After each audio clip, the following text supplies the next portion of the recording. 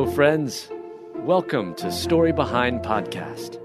This is the show for people who love hearing a good story and who believe the world could use more positivity. We're the team behind God Updates and GodTube, and we hope these weekly short stories will brighten your day.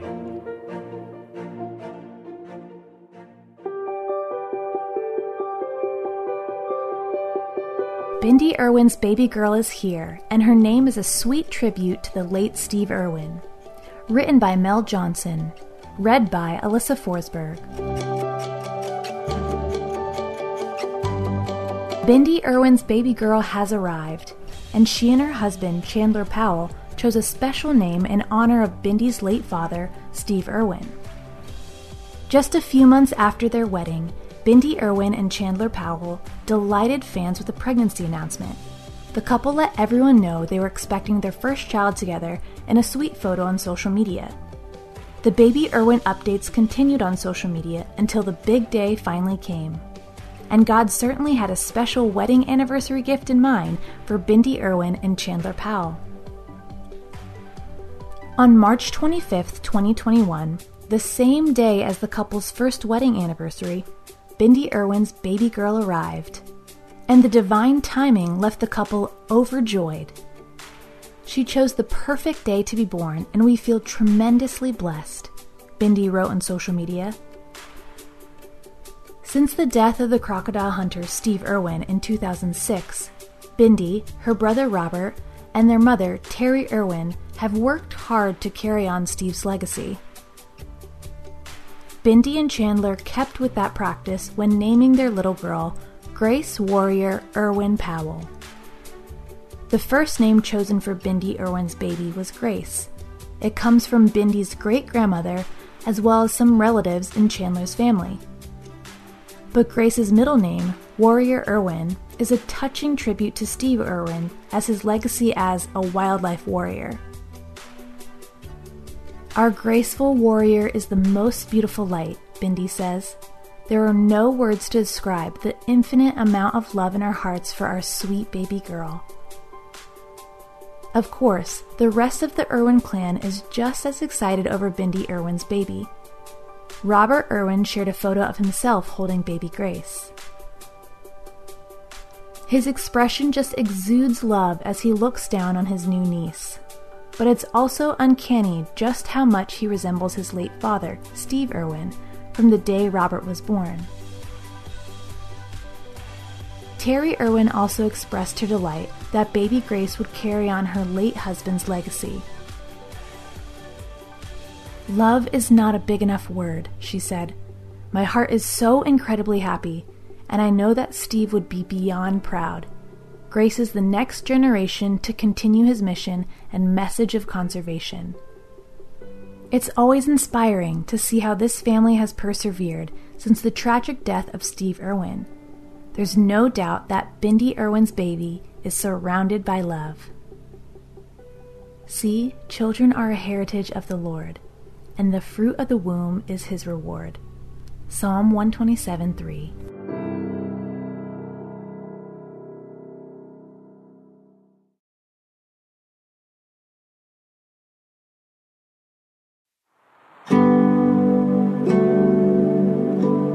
People asked Mom why she kept her son, and her reply shows God still works through tragedy.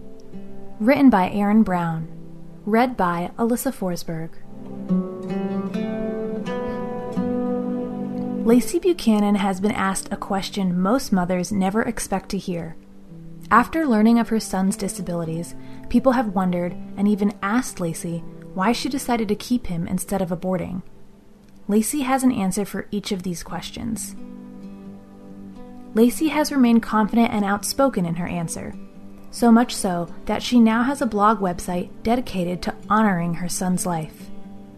She begins her blog, "On February 18th, 2011, our lives were changed forever when our son, Christian Taylor Buchanan, entered the world. He was born with a bilateral cleft palate and lip, and almost completely blind. This blog is the story of his life, the joys we share, the challenges we encounter, and the amazing and trying journey ahead of our family." Then follows a quote, He should have been aborted. Adults, some of whom may be parents themselves, have approached Lacey Buchanan through social media with a certain idea. That idea is that children born disabled are better off deceased. Otherwise, having a disability means they are suffering, and that they are a burden on society anyways, financially and otherwise. Not only was that part of the argument, but parents who decided to keep their disabled children were regarded as selfish. How could a parent let such a burden come into the world only to be a burden for others? That's what these people believe. This sort of discussion shocked Lacey initially, but the debate was very real. Lacey appropriately had a rebuttal to the social media conversation. Responding to the selfish parents' notion, she described parents of special needs children as literally the most selfless people I know. I say it because I know the amount of sacrifice I have personally had to make so that my disabled child can have what he needs, and I know countless others in my own community that do the same. Lacey Buchanan continues saying, I have given up so much sleep over the years that my health suffers for it. I have given up more meals than I can count. I have spent the last 6 years of my life driving Christian to appointments, doctors, specialists, therapies, educational opportunities, and a school for blind kids, totaling on average 3,000 miles per month, spending upwards of $300 a month in gas, wearing myself thin, giving up the things I would rather have been doing so that he could get where he needed to go, get the care he needs, and have every opportunity he deserves. Lacey makes clear that her words are not an indicative of a brag, but rather a highlight for what parents like her are willing to do time and time again. They make sacrifices within their marriage, friendships, and work to do what they need to do on behalf of their child. She gives her rebuttal to the idea of selfish parents before expanding her disagreement with the idea that disabled people are such a burden that they would rather die than live with a disability. She suggests that people of this mindset should go talk to a disabled person and ask them. That's a fair requirement. Then she challenges her readers to name everyone they know suffering from a disability. The key importance here too is not that someone has a disability, but rather that they are suffering. Not every disorder brings daily pain or discomfort. Sometimes people simply deal with particular inconveniences. Lacey even explains that suffering shouldn't be equated with a disability because many people suffer even just for a time. Suffering isn't something exclusive to the disabled club. People without disabilities go through sucky things too. People with vision impairments are not suffering from a vision impairment. They are living with a vision impairment. Yes, it does suck sometimes having to navigate a world made for people who can see when you can't. Needless to say, Lacey is not on board with the stigma prevailing among those who are disabled, especially for people advocating for abortion in such instances. Having a disability automatically labels people in our society as less than, less deserving, unequal, unattractive, awkward, unworthy, avoidable, over something they didn't choose and have no control over. Lacey ends her post with a definitive and uplifting note. Her son Christian can't do a number of things. For example, he will never be able to be a surgeon, as she mentions. Yet, there is so much he can do, like become a lawyer, despite his lack of sight. She doesn't want to be that mother telling her son what he cannot do. Her words reveal that she is being realistic with her son, but she is not going to be pessimistic either. She knows that her son will grow to focus on what he can do and not dwell on what he cannot. The debate online brings up an interesting question, especially in the pro-life and pro-choice debate. Who decides who else is a burden on society? Maybe instead we can approach human life with a more Christ-like perspective. Does God value us no matter our strengths and flaws, whether abled or disabled? Scripture says so. So God created man in his own image. In the image of God created he him. Male and female created he them. Genesis 1:27.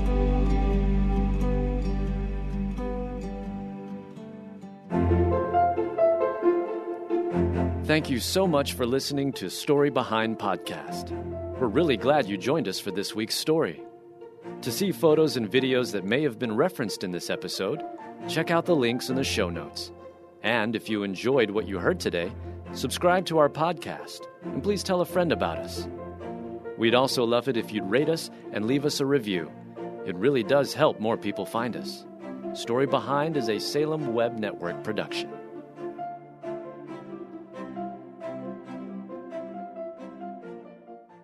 I found myself on a ledge, 3 stories high, at some condominiums, contemplating my life and struggling to understand my purpose. Have you ever found yourself on the ledge? My name is Billy Yancey.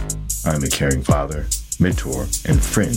In my new podcast, Billy and the Goat, I share the life-changing events that shaped who I am today to remind you that no matter how far you've fallen, God can help you get up and thrive.